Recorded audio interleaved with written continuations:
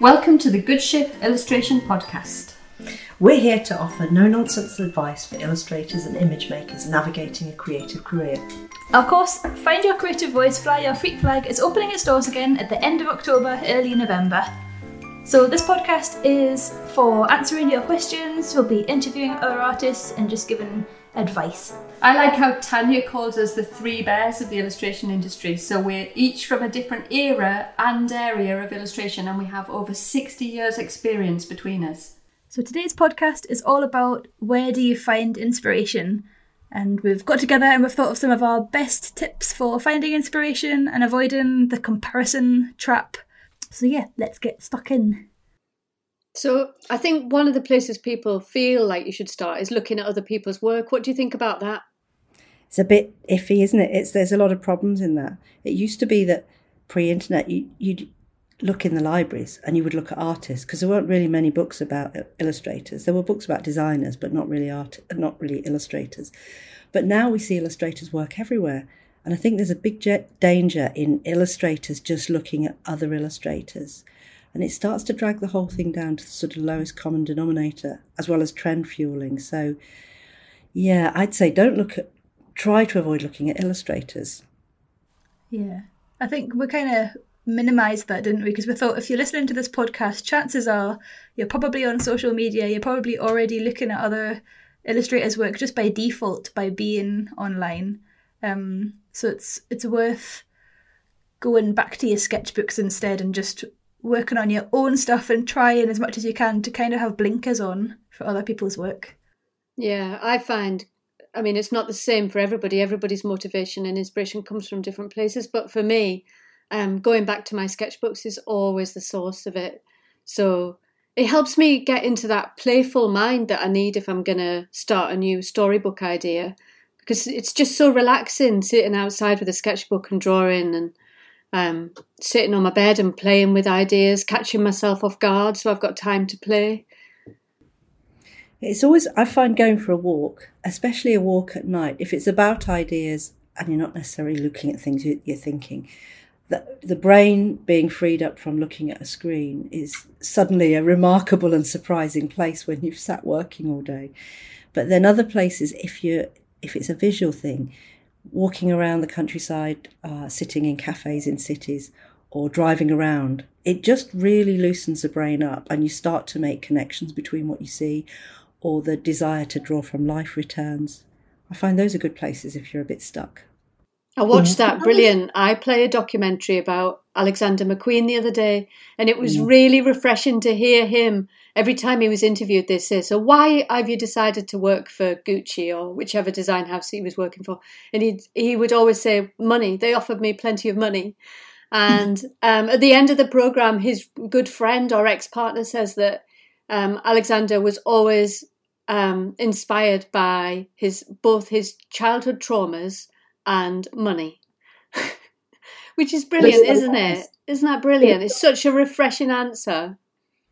Well, illustration is a commercial activity. Obviously, it begins with a love of drawing and a love of creativity, but it ends up a commercial activity. And I find I can say to myself, oh, it would be lovely to go and draw the allotments. Why don't you find half an hour, an afternoon to go and sit and do that? But that's not the same as someone saying, I am paying you to do this and your deadline is Friday. You can guess which one will get done and which one won't. So, it's a brutal truth about money, but it does motivate us.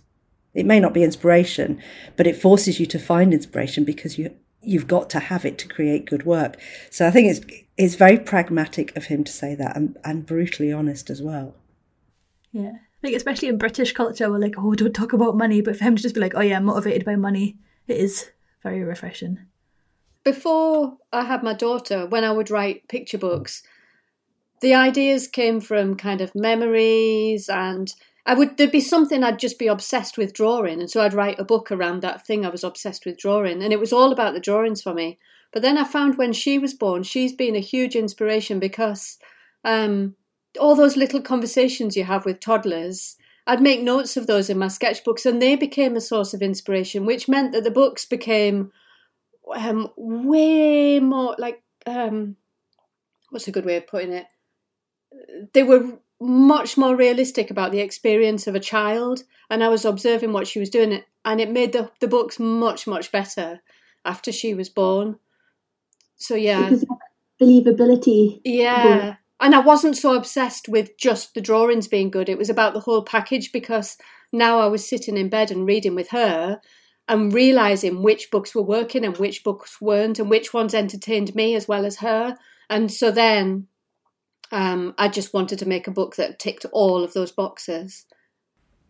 But that's another great place for inspiration, is our lives are more interesting than we think they are. Because we live them, they seem so dull. But other people's observations of the things around them can be completely fascinating. So like you say, having a child and really seeing the inner mind of a child and recording that creates work with integrity and with honesty. I mean, people must be living so many different kinds of experiences. Just beginning to draw what goes on around you in your everyday life can be really interesting and inspirational for other people. That can be the thing that you get from just going from a walk or going to a new place, isn't it? Like you see the whole world as like a bit exciting and new, and your brain gets all woken up because it's looking at the different packaging or the different landscape or whatever it is where you are. Is this why you are often on your journeys before lockdown, Katie? Yeah, you usually do lots of travelling, don't you? Yeah, but even stuff like when I was studying in Edinburgh, I used to just get the bus and go on and just do the whole route because it was exciting. I was like, oh, I've never been to this part of Edinburgh before. This is cool. And then just be going through all these neighbourhoods and seeing all the different people get on and off the bus. And that was fabulous. It was like being on holiday without having to spend loads of money and go far afield. I used to get on the tram in Hong Kong because it would only be 25 pence and you could go the whole length of the tram line, and it goes quite slowly. So you get more time to draw. You can actually get photos that don't blur as you travel along. So something, yeah, that's like putting yourself in a kind of state of suspension, but also being inspired by what you can see I think that's why travel works every time, whether it's micro travel in times of COVID. Like I'd really like to go on a trip up to Scotland. I'd got some ideas about a map, and I thought if I could just go away for 2 weeks. I know we can't travel abroad for the ultra stimulation, but yeah, just 10 days in a cottage up near a whiskey distillery would do me fine, and that's a good way to get some inspiration.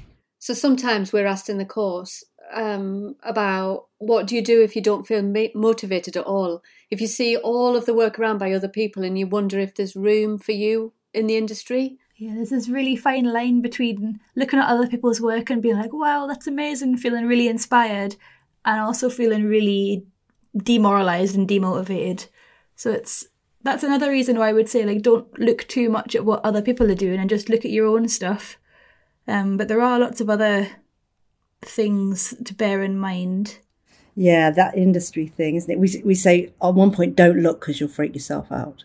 But actually, you need to know how big the industry is to know that there is space for you there. There's all kinds of illustration work out there, as we discovered when we all went to Bologna together and came back so exhausted and so brain-boggled and inspired. It's reassuring to know that there's space for lots of different illustrators. What there isn't space is for a bunch of the same people. But you need to know that your version of illustration does have its own space as long as it's got originality. Yeah. So in case you're listening to this and you're like, what is Bologna? So Bologna is a children's book fair. Is it a children's? Yeah, it's a children's book, isn't it? It's where all the publishers go to sell their children's book to get co-editions, to sell the rights to foreign publishers. So all of the publishers from all over the world turn up at Frankfurt, and then Bologna. There's a big book fair in Frankfurt once a year and a big book fair in Bologna once a year. And it's incredible. Like, people told me it was big and I was kind of mentally prepared for a big fair, but it honestly took about maybe half an hour to walk from one end and see all the all the stalls and everything. It's huge. It's a big mix of feeling overwhelmed because there's so much stuff out there. Where is the room for you? But at the same time, I find it really inspiring because you can see all of the variety of work out there in the world. So if your work's not fitting here with a British publisher and you can't find one, if you go to Bologna Book Fair, you will definitely find a publisher in some part of the world who really loves what you do. Absolutely. It's like finding your tribe, isn't it? When you see, oh, in South America, they've got these really cool publishers who the work is like mine. And then you find places where you absolutely won't fit. Maybe like certain American publishing is a very alien world, or because you come from a European tradition of illustration. But I think it's that double-edged sword of being overwhelmed by the competition, but also finding you fit in at the same time. You think, hold on, I haven't got a straight answer out of this place. I'm freaked out, but I'm also comforted simultaneously and inspired. The other thing I think that stops people is this feeling, definitely I've seen it when I've been working with people who want to write picture books, is they feel as if they have to write something completely original. So say they decide they're going to write a book about a child who doesn't like to use the potty, for example. They'll look in a bookshop and see that there are so many books about potties, and so it completely stops them making any new work. They're just like, well, the stories have all been written before, what am I going to do? But the thing is, there's always a new way of telling those stories. So it's not about the subject, it's about how you tell the story. So yeah, there's always room for a new potty book out there. There is. And that's your magic power, is that you are you. So even if you did try and write the same story, not that you would try and do that, but if you did, it would still be original. This is what we talk about in the course all the time, isn't it? Because our course is about finding your creative voice. And this is what we talk about all the time, is that your voice is the thing that's most valuable about you. So it's not necessarily you need to come up with something completely original, never done before. It's that you just need to tell it your way. Exactly. Yeah, it's translated through your voice, and I think that's why sometimes tricks and kind of creative challenges are a good way to trigger inspiration and motivation when you feel like your brain is too tired to come up with ideas. Katie does one, don't you, which is what's your version, Katie? The 20 ideas in 20 minutes. And does that work for you when you're stuck? It does, yes. Yeah. So especially if I've got a deadline and somebody wants like some visuals for whatever, I'll just make a grid like 5x4, which is 20 spaces in case you're bad at maths like me. And then you set a timer for 20 minutes and you just eliminate all distractions. And for that 20 minutes, you need to come up with a visual idea, like 20 answers to the question you're trying to solve. So if the brief was like, oh, we need some branding for a deli, we want a logo, and then you're like, okay, well, I'm going to think of 20 ideas. And because you've got that the time limit, you haven't got time to second guess yourself, and because it's 20 minutes, you don't get too precious about how good it looks. And it's amazing. Every time I do that exercise, I get something out of it, like at least one idea that's okay, that I can develop, usually 3 to 5 that are like, oh, they're actually quite good, and I wouldn't have thought of them if I'd sat there being like, oh god, I need it to be perfect, like what can I do, I don't have time. So that's my top tip for getting stuff done. I like to do it in two ways. So one is the idea and one is the visual.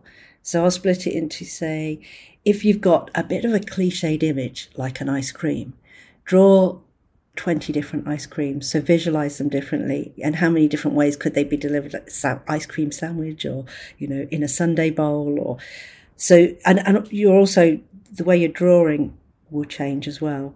So your style and the way you would visualize an ice cream. Then the other one is metaphor or concept. So if you're coming up with something that you've been faced with before, like community or protection or Paris, they're all well-trodden areas. So you've got to try and come up with a concept or a visual metaphor for those ideas. And again, give yourself 10 or 20, or use Katie's system of 20 minutes and use the grid. It's all going to be over in 20 minutes, and you get quite excited and want to extend the time at the end of it. So try one visualization and one as the metaphor, how you could represent something. So the next thing that people seem to come up against over and over again is, how do I make time to make my new stuff? This is something that Helen is the queen of. I always think that just protecting your time is the most important thing. So I think if you're a freelancer, especially if you're just starting out and people aren't used to the fact that you're a full-time illustrator yet, people can ask for favours during the day. Go and pick their dog up from the vet, or, give us a lift somewhere. You're at home all day, aren't you? And you're like, oh. And so I think protecting your time is really valuable. So if anybody asks you to do anything during wherever you allocate your work hours, you just say, no, I'm working then. I'll do it when I've finished work. So protecting your time is really important. And then the other thing that I found quite hard was when my daughter was born, I'd learned to protect my time. I was really good at that. But now I wanted to spend time with her and she wanted to spend time with me, but there was work to be done.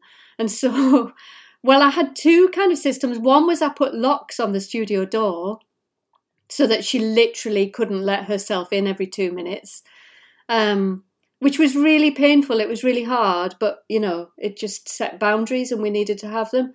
But on days where that wouldn't work, I would actually pretend I was leaving the house to go to work and say goodbye, give her a kiss, leave the house and go. And then 5 minutes later, once I knew she was playing with Jerry and everything was fine, I would sneak back in, go into the workrooms, lock the door. And she didn't know I was in there, so she wouldn't even try the doors. So yeah, protecting your time is just, it's vital. Sometimes a studio's handy, isn't it? Because when you have a work from home studio, people will say, are you free for a coffee? Or they'll say, oh, I'll pop round if you're free on Friday morning. And you think, well, it's at home, so I suppose that seems a normal question. But if you're working from a studio, there's a greater boundary and people know that you're at work. And it seems to represent that you're working more than a home studio does, because it's an externalized symbol of it. So I'm desperate to get a studio to work away from home, just to divide the time between home and work, which is always an issue because people say you go downstairs for a coffee and then an hour later you're almost ironing the stuff. You've put the washing in, you've hung it up and thought, I'll fold it up, but that could do with a quick iron. You can lose an hour just like that. Yeah. I think a lot of the time it is other people thinking it's okay to be like, excuse me, do this, and they don't even know they're doing it. So it's part of you having to be a little bit tough, and you might feel really mean being like, oh, I'm busy, but usually people are just like, oh, okay, and then they'll get on with their life. Yeah, the minute I just started telling people I'm busy, I work during the day, that's it, all just stopped.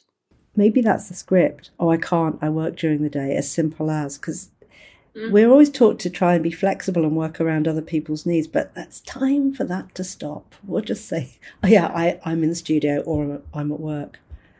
Yeah. And I think even when you have your studio time blocked out, there are the other distractions of like emails and social media and all those bells and whistles and pings that come out of your computer.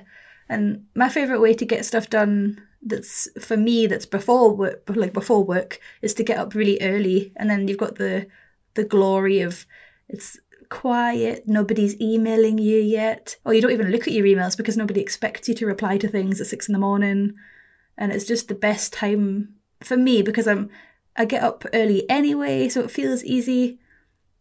And I think it's so easy to be like, oh, I should get up early, but I would also say if you're naturally a night owl, there's no need to beat yourself up and force yourself to get up early. In that case, I would harness nighttime. That makes so much sense. I'm definitely a lark like you, Katie. I wake up naturally really early. I like it when the house is quiet. I get a few jobs done. It's brilliant. I really love it. Whereas Jerry, my partner, is also an illustrator, but he's an owl like Tanya, and he doesn't like to work first thing in the morning. He'll do all sorts of other stuff, and then he'll get to his desk in the afternoon and he'll work late into the night. Yeah, I'm so glad I'm not alone in that. Because I feel like Richmond from the IT crowd. You know, I'll blunder out of the cupboard or my bedroom at 11 in the morning because I've worked till 2 and then couldn't sleep because of the screen glare. What an idiot. I mean, I know these things exist, but I can only do functional things in the morning. So when you said, Katie, you get up at 6 and you don't answer the emails, I'm like, what? That's the first thing I'd do. I'd get up, have my breakfast, get rid of all the emails, then think I can do all my other jobs. And I would save the creativity till they're all out of the way. And inevitably that's lunchtime. And then I have lunch. So it's still 2 o'clock till I start work. And I can easily work through till 2 in the morning. And I try not to do that very often. But, you know, on certain projects it will happen. If it's a regular day, then I'd finish at 7 in the evening because I always worked until sunset in Hong Kong. For some reason, that was my timing. So I worked from 10 till 6:30 or 7. And I can't really get out of the habit here, except that the light changes. So, yeah, I'm a night owl. Like you say, work with your strengths. Yeah, there's a lot to be said for working to your strengths. So, I think we've covered our inspiration, haven't we? Yeah, hopefully that helps you with your inspiration gathering and getting started.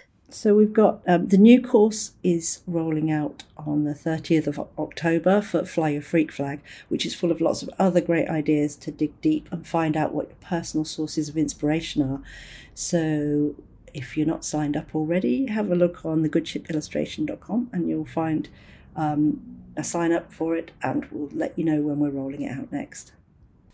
Yes, we'll see you at Art Club. Yes, so on the 30th of October, we'll have Art Club, which is we go live on Instagram for an hour of drawing, quick time drawings. And on the 30th of October, straight after Art Club, we open the doors, and the doors are open for either a week or until we reach capacity. And that's Art Club's 8 o'clock in the evening UK time. And we are at The Good Ship Illustration on Instagram. But we'll put all this information in the show notes so you can have a look on there. Okay. We never know how to say goodbye.